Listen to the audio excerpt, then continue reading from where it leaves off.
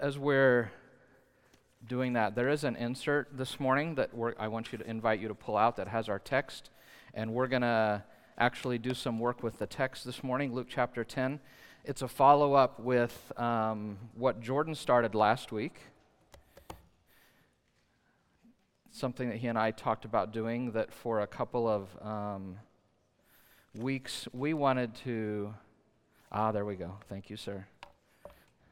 And he thought we had talked all that through back there earlier. Wanted to have a challenge to get into the Word more and more deeply, and wanted to kind of demonstrate what that looks like. He did a good job of that last week. We're going to do more of it this week. What we're going to do is what's called manuscripting. If you have an InterVarsity background, in InterVarsity Christian Fellowship groups, they do this every week when they get together. We're trying to do this a lot more with the international students on Sunday mornings. But I love doing this, and hopefully in doing it with us, you'll be challenged to get into the Word more, perhaps in this kind of a way. Let me say one thing. I am going to be teaching through the text also, sharing with you nuggets I got in the interpretation phase. What I was asking you guys to do is mainly observation. Interpretation follows. So please don't get discouraged if I say something about the text and you're like, I don't see that there in the English, because that's like the next step. And at some point, we'll do a sermon where I'll actually teach you kind of the 5 parts of that step. But our desire is that we just, people getting excited about the Word and wanting to get in it. And then one final thing, we do expect participation last week. Jordan did that last week, and pretty good. Is Gracie here? Okay. Gracie, because I need you. She was awesome last week. In fact, I wanted to have all the kids in here because I learned that the children are the ones who are most willing to jump in. But there's some things I'm going to ask you to give back to me, so I do invite you to be brave and participate with it. So I did send homework home. We did last week. Just for me, for my future reference. Just no judgment. Honestly, how many people actually sat down and worked through the text last week? Okay, that like this morning? Yeah, okay, if it was, and how many this week worked through the text? Awesome. So, okay, so I'm really counting on you guys to give me some input. And yeah, I let me start with this. Yeah, last week Jordan threw in a Maggie picture under the guise of an illustration. So I'm just throwing in a picture of my family just to do it. So no illustration. Just there they are. Can we read the scripture? Can we stand as we read the Word of God? And here is what the Word of God says in Luke chapter 10, verses 38 to 42. As Jesus and his followers continued on their way to Jerusalem, they came to a certain village where a woman named Martha welcomed him into her home. Her sister Mary sat at the Lord's feet, listening to what he taught. But Martha was distracted by all the preparations that had to be made. She came to Jesus and said, "Lord, don't you care that sis just sits here while I do all the work myself? Tell her to come and help me." But the Lord said to her, "Martha, Martha, you are worried and upset about many things, but there is only one thing that is essential. Mary has chosen what is better, and it will never be taken away from her." And this is the word of the Lord. And of everything that's said this morning, that's the only thing that is 100% guaranteed to be from God. So that is the most important part of this morning. So you may be seated.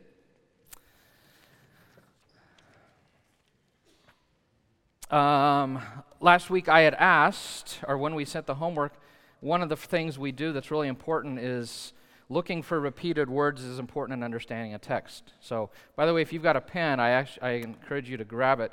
I'm just curious, what were some of the repeated words that you guys saw as you looked through this? Don't be afraid to shout it out. Pardon? Her. Okay.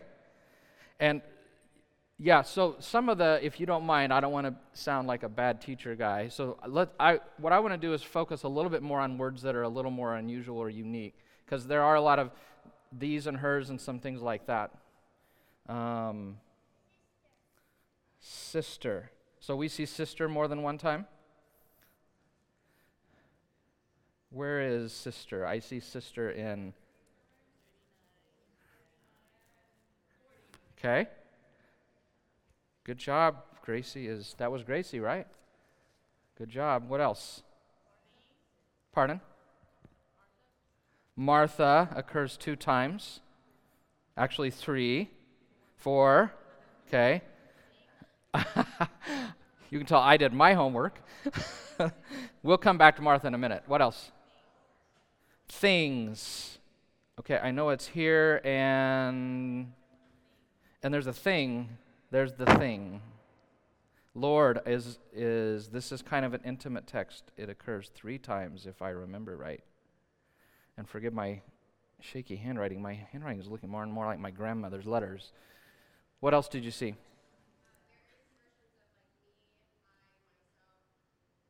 Okay, so me, my, I, myself occur a lot.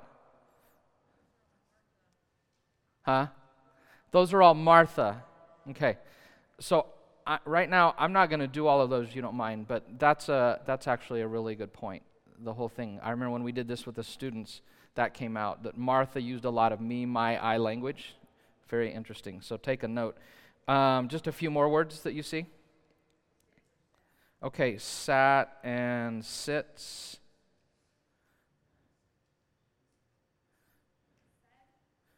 Okay, said. I see in 41. And I have, this thing's going to get really marked up, so I've got to be careful with how much ink I put on here. So said occurs where else? Yeah, so she came to Jesus and said, and then the Lord said, okay. What the Lord said. What else? All, yes. And the one I remember Michelle Webster found was came, come. So I think I'm going to stop there if you don't mind. I'm just curious, for those of you who did the work, I asked you to star what you thought was the most important thing in the text. Can I just have a few things?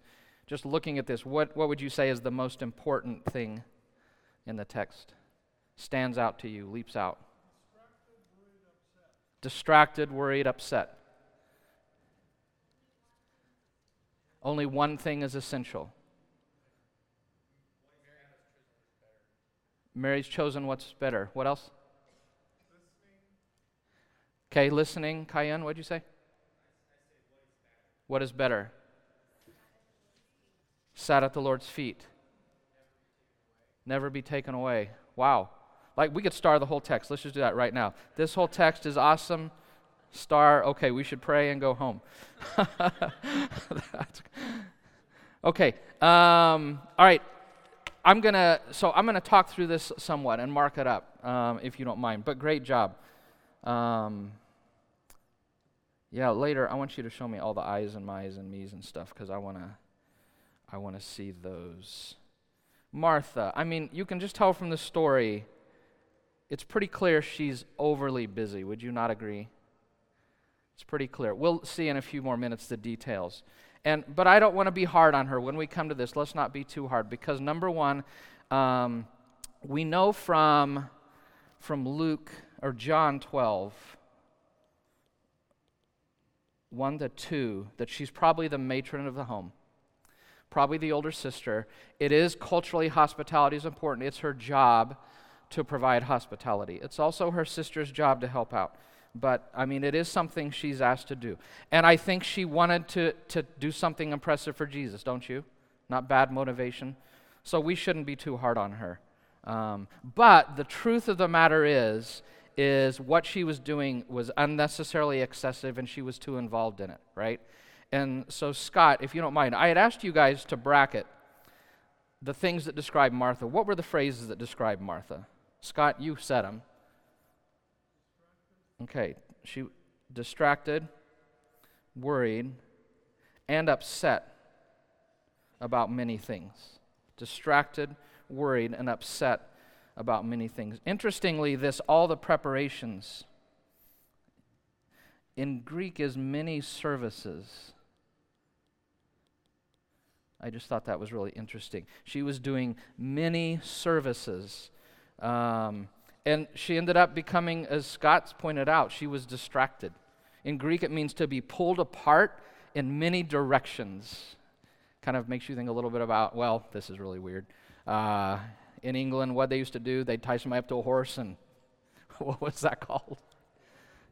Drawn and quartered. She was internally drawn and quartered. She was distracted. And this whole worried and upset, it's the NIV, the New American Standard, it's worried and bothered. She was frenzied in her spirit. Fretting and fussing is what the New English Bible says. Especially this word upset is a really strong word. The root of it means a tumult or an uproar. So it's to be inwardly turbulent, to be thrown into a tumultuous clamor internally, to become extremely agitated. And also what I really find interesting is in Greek, this word worried is active. We're going to talk more about active and passive in a minute. That's supposed to be a little truck. The word upset is passive. And what it indicates is that when you become worried, when a person starts becoming anxious and worried, this inward tumult or this clamor going on, it'll hitch its wagon to anxiety every time. I just think it's kind of a cool thing. It'll always hitch its wagon. And because she was so busy, she had no time for the most important thing, which was what? Which was Jesus, being in his presence. Her preparation spent little time to spend with him.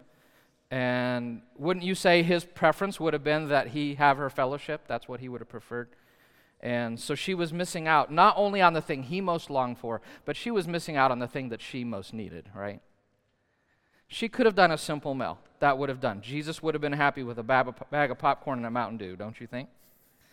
Or just order out for pizza with Mountain Dew, right? Something that would have given her maximum time to be with Jesus. And so as a result, what's Martha do? She gets agitated and she becomes angry, right? And she gets so upset eventually, she's upset at her sister, and I think she's upset at Jesus that she goes to Jesus. I'm not sure if that's passive-aggressive, if she's really talking to her sister through him, but she goes to him and she's like, Lord, don't you care? Pretty strong statement, right? Don't you care that my sister just sits here while I'm doing it's the word services again. I'm doing all these services by myself. And in Greek, that by myself is in bold. Don't you care about that? Interestingly, this question in Greek, it's really clear the expected answer is yes. Oh, yes, I do care. Mary, get in the kitchen. That's what she's wanting and hoping that he'll say. So she's not happy with this. But I love his response. And so somebody had said Martha. Yeah, look at that. I just love, I love this response. He says, Martha, Martha. In Hebrew culture, oops, I just went backwards. Here we go. In Hebrew culture, this was just a simple way of saying, Dear Martha, it's just full of love, no judgment. Just, Dear Martha, honey, sweetie, right? You're worried and upset about many things. As Eugene Peterson puts it, you're fussing far too much, and you've gotten yourself all worked up. And so he's just calling her to the big thing, the important thing. And what is it that he's calling her to? Instead of being all worried and worked up, he's calling her to what? What's he calling her to?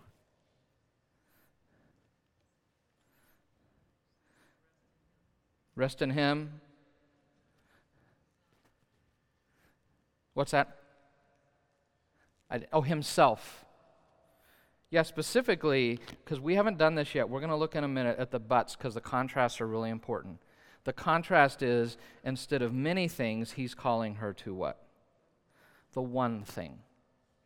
The one thing. He's calling her to the one thing. And what is the one thing? I'm curious. I agree with people. This one thing is, I think, really important. This what is better, I think that's an extremely important thing. Tell me, in the text, if I were to draw an arrow, what's the one thing?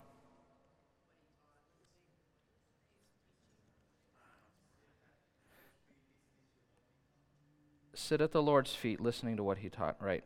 That is the one thing, sitting at his feet. And that's the thing that who is doing? Mary, that's what she's doing.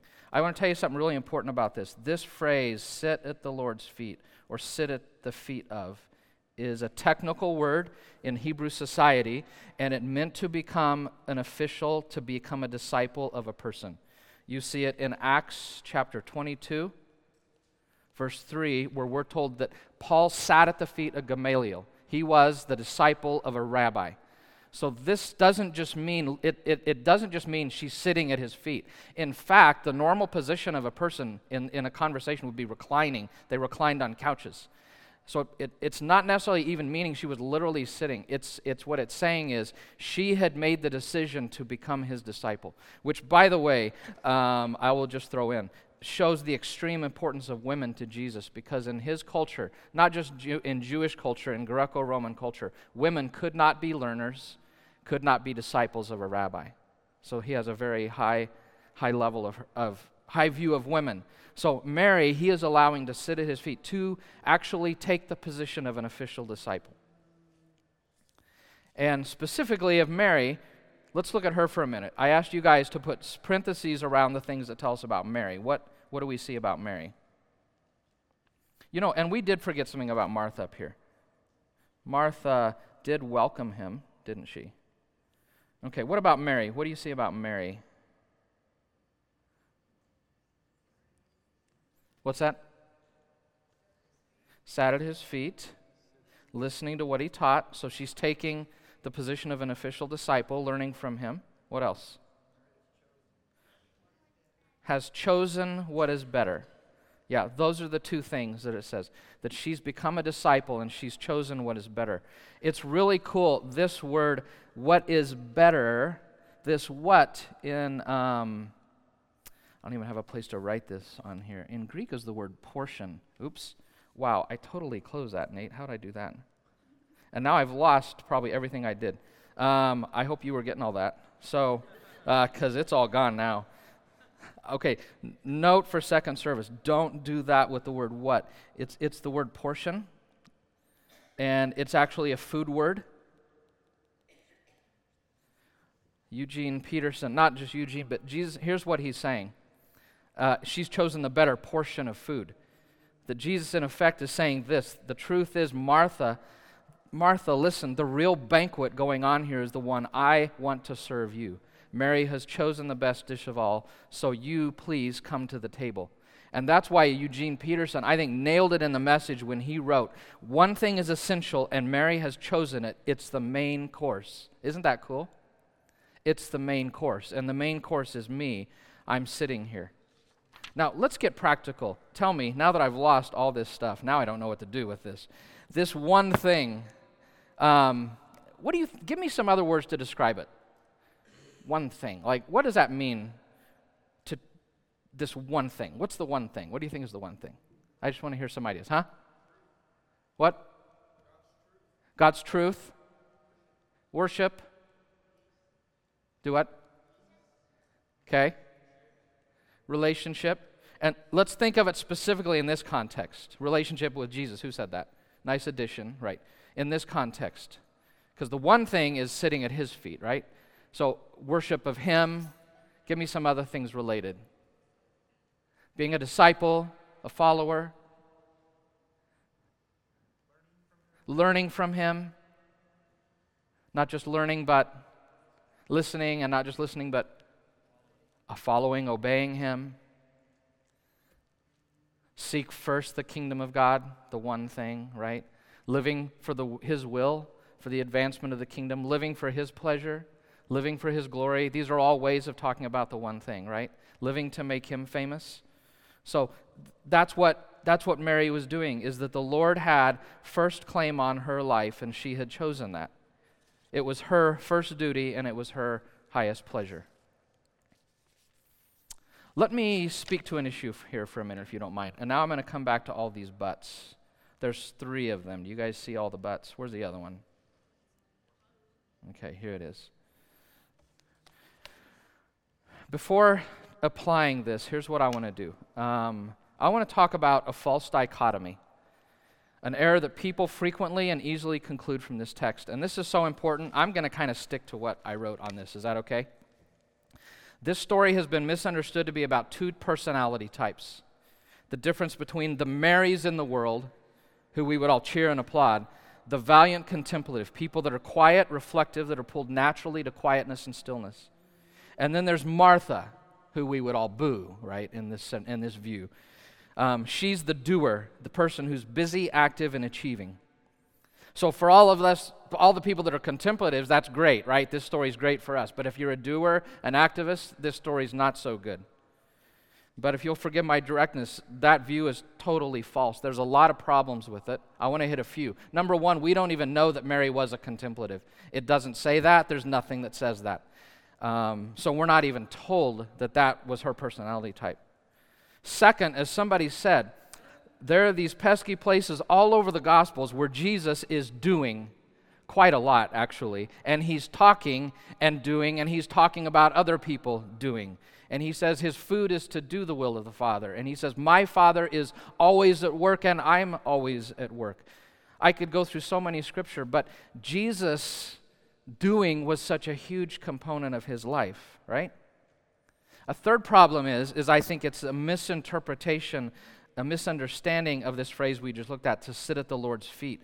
That it is more implying that she had chosen to be a disciple of Jesus. It means intentional discipleship. She had decided to center her life around him. That's what this meant. She had chosen to center her life around him. In Matthew 11, 28 to 30, the text we'd manuscripted last year, if you remember, the key passage on discipleship. Jesus says to be my disciple, he says, come to me. And he says, coming to me will entail 2 things. You will learn from me, and the other thing is what?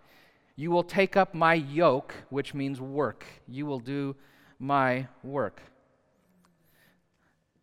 So this story is not about the contemplative versus the activist. That's not what it's about. And I think the text and the buts are really helpful. Because when you do the buts, you should be drawing arrows. And so what are the buts? The big difference is between Mary who chooses, we should do that in red, Mary who chooses intentional discipleship, and Martha who was what? Really important word. Martha who was doing many things, but Mary who was doing the one thing, right? The one thing. So this is a story about being centered on Jesus. That's the point. Both in my times of quiet activity as well as my times of quiet inactivity and my times of vigorous activity, Jesus is to be the center of all of that. Does that make sense? He should be the center of all of my life. And he being the center involves my inactivity as well as my activity. You can't put these 2 things against each other. It's a false dichotomy. It comes from Greek philosophy, this fake division between things that are spiritual and unspiritual that's gotten into Western Christianity but is not biblical at all. And as we're going to see in a minute, what keeps somebody from God's presence is not activity, it's not having lots to do, it's allowing those things to become so much that I become what? Distracted. That's the contrast. Distracted versus somebody, Mary, who decided to sit at Jesus' feet. That is the big contrast. Distracted versus somebody who chose or decided. Let me show you something really interesting before we get to kind of an application. This verb distracted in the Greek is passive. I mean, it's passive in English. That's one part of your assignment was, do you see these verbs as active or passive? This is extremely instructive, I think.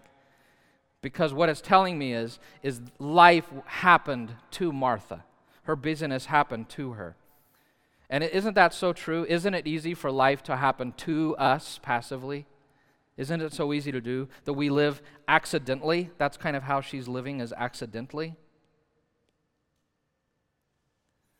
That we let life come, whatever comes to us in the moment, we just do it, right?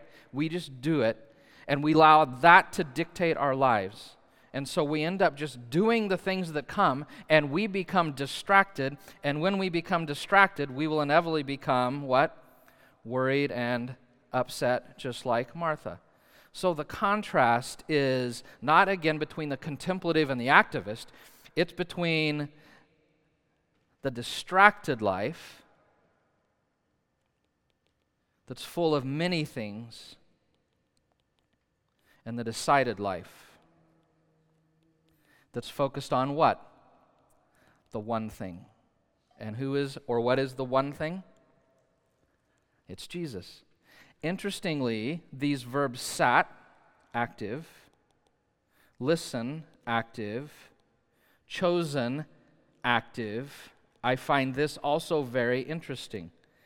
That Mary's, the verbs describing her, all active. And what that tells me is, and especially this word chosen, is Mary was living not accidentally, but with intentionality. She was living intentionally. She had made purposeful choices as to where and how she was going to live her life. And specifically, she was centering her life around Jesus. This is becoming a big mess, isn't it? Look at that. You can't even see the text. So, on the back of your sheet, here's what Mary knew that's so easy for us to forget. That it's first things first, right? First things first. That the enemy of the best is not the worst. The enemy of the best is the good. And that the good is bad. The good is actually bad when there's something that's better. And some choose the good, and some choose the best, and that choice makes all the difference in the world. Isn't that true? I think those things are so much true. So what about us? What about us? I think most of us, would you say we resonate with Martha more than with Mary? I think we live in a busy, distracted culture, always on the move, always trying to get things done. And in our busyness, we become distracted like Martha. How often do we live with good intentions of spending time with Jesus or having daily time with Him or having Him be the center of our lives, thinking of Him throughout the day, only to get at the end of the day and find we've done absolutely none of that? I think it is so easy to let the other necessities of life crowd Him out. On the back of your bulletin, there's a box, and in the box, it asks you some questions. Look at those for a minute. The first question is, have you chosen the one thing? Have you chosen the one thing? That is, have you received Jesus into your life? Have you accepted Him as the one thing, as your Lord and Savior? Because that's so important, because if I could show you, that is the one thing that I think it was Schuyler, as he said, it will what? It will never be taken away from you. That if you have Jesus, you have something that can never be taken away from you. So have you chosen the one thing? It says next, Mary was focused on Jesus while Martha was distracted with her dinner plans. Spiritually, would you say who are you more like these days? And I want you to check the box. Would you say, you know what, to be honest, these days, I'm more like Mary? Or would you say, nah, I think I'm a little bit more like Martha? You know, you obviously want to do this keeping it private and hidden from those around you. I guess unless you're doing Mary, then you want to hold it out, like do a big, like, hold it up high. And if you'd say I'm more like Martha, on a scale of 1 to 10, I'd like to know I don't want to know, but for you to think, how distracted are you these days? Would you be the one like, hey, I'm focused on the one thing, or the 10 is like, I am just so distracted by the many things? So which of those would you circle? And then who or what are the things that are currently distracting you from a proper focus on God? Many times there are some individuals in my life that are the key distraction, and there are things. And I think it's important to identify those things. Who, what who is the person or the persons that are the most distracting in your life right now? And what are the things?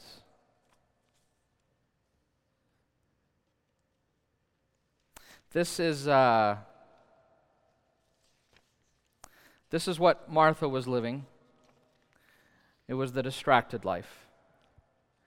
It's where Jesus is just one compartment of my life. He gets 2 hours on Sunday morning, maybe an hour and a half in small groups, might get 30 minutes in the morning, probably gets 5 minutes of prayer before my meals. But other than that, that's his compartment, and that's where he stays. And in every other area of my life, he's just not there. He's not present. He's not part of it. And the truth be known that when you live this way, when you live this distracted life, that compartment over time becomes smaller and smaller and smaller. And it becomes so insignificant that it really doesn't affect the rest of your life. And this was the kind of life that Martha was living. But the kind of life Mary was living was this Jesus-centered life where she was focused on the one thing. And where the one thing, Jesus, touched everything else in her life. And let me try to make this practical. I've got a few minutes, and I really want to make this practical because I've been thinking a lot about this.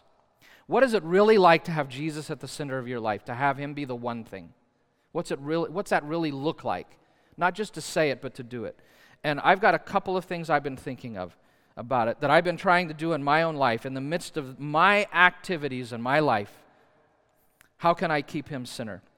And I think the first thing is, it's the thing you probably expect to hear, but that I am daily spending some time with him, like literally sitting at his feet learning from him. That he's like, in the morning, I am giving him time to open the Word and to learn from him with an open heart. And I'm taking something from that, and I'm applying it to my life, and I'm praying through it. And then I'm talking to him about my day, that I am giving him time every day. I think that's the beginning of the centered life, okay?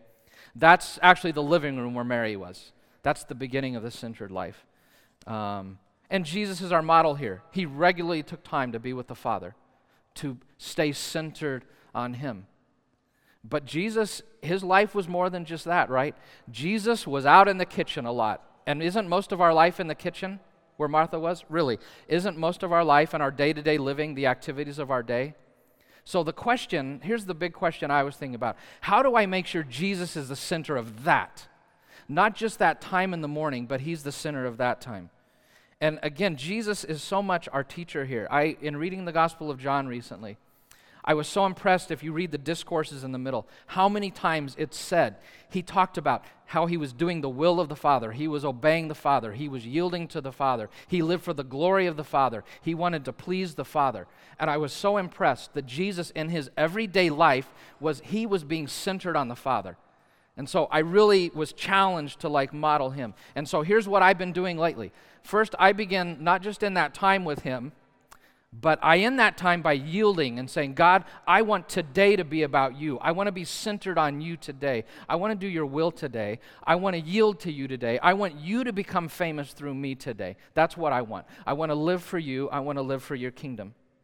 And then as I get up and I go through my life, here's what I've been trying. It's not easy, but I've been working on it. It's getting better as it goes. There's days I don't do well. But I am increasingly trying to learn throughout today to invite him into everything that I do. Learning to live continually in an intentional awareness of his presence. Trying to make him the center of each activity.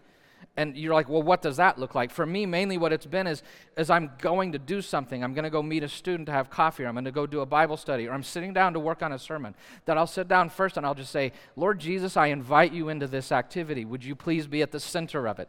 I want you famous through it. I want to do it in a way that brings your smile. And as I move from task to task, as you move from task to task, just at the beginning of it, just take a minute to offer it to him, to commit it to him, as it says.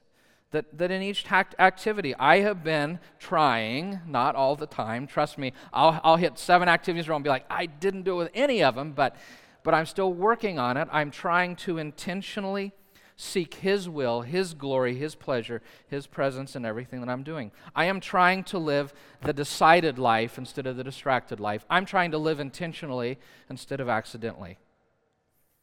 And I don't know if that's helpful. I mean, that's how I'm trying to make this practical.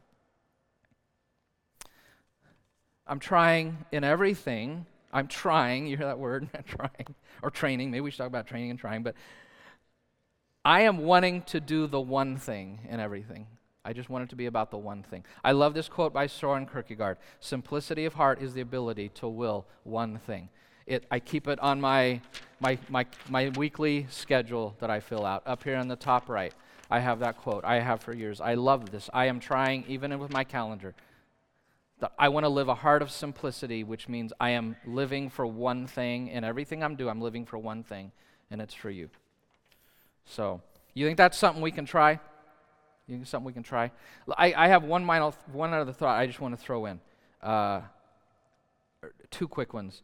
One, I am trying now to take a day a month, maybe not even a whole day, half a day, where I sit down and I kind of look at what my schedule in life has been like and asking simply the question, have I been so busy I'm becoming distracted? Is there so much I've been finding myself distracted and living accidentally instead of intentionally?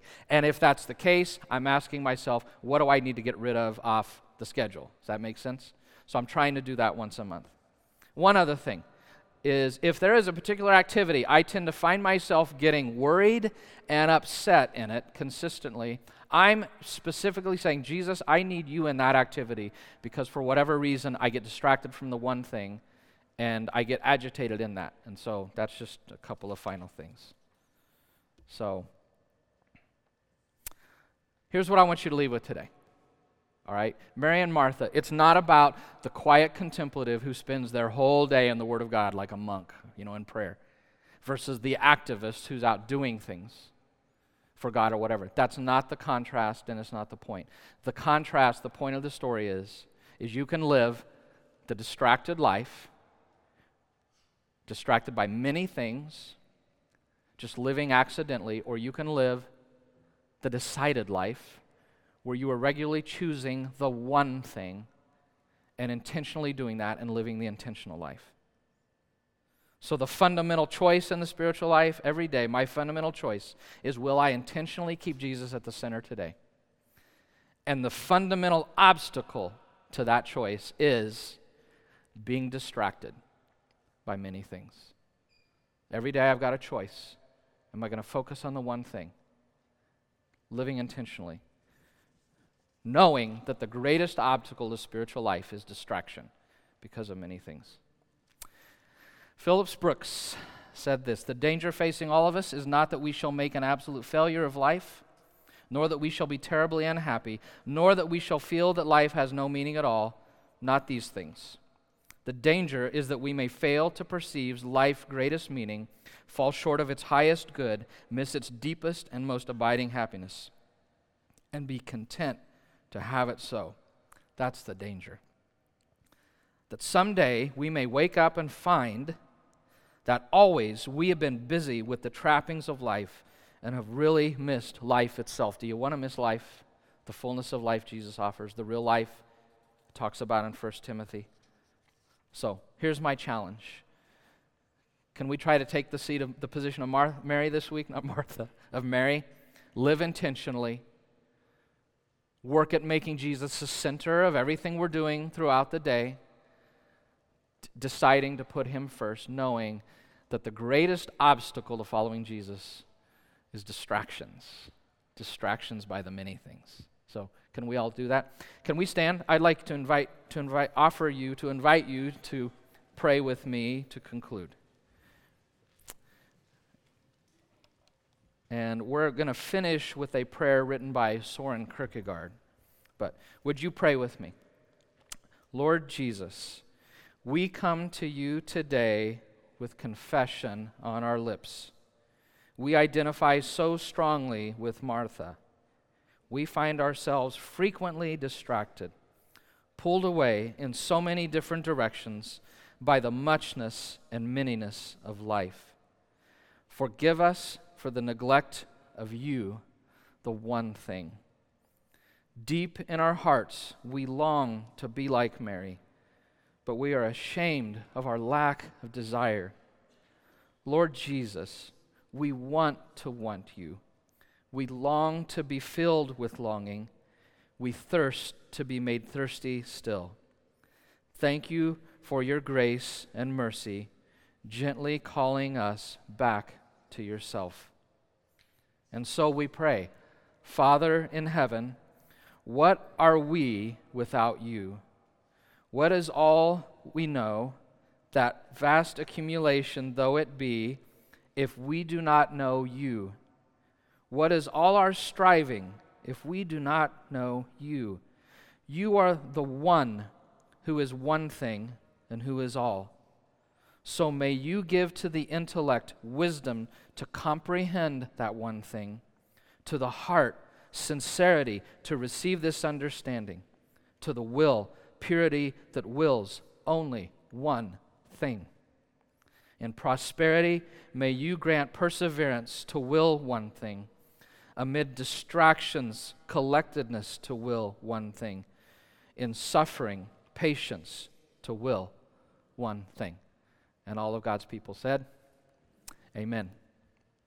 So let's go out and let's live the merry life this week, okay? Intentionally deciding to focus and center our lives on the one thing.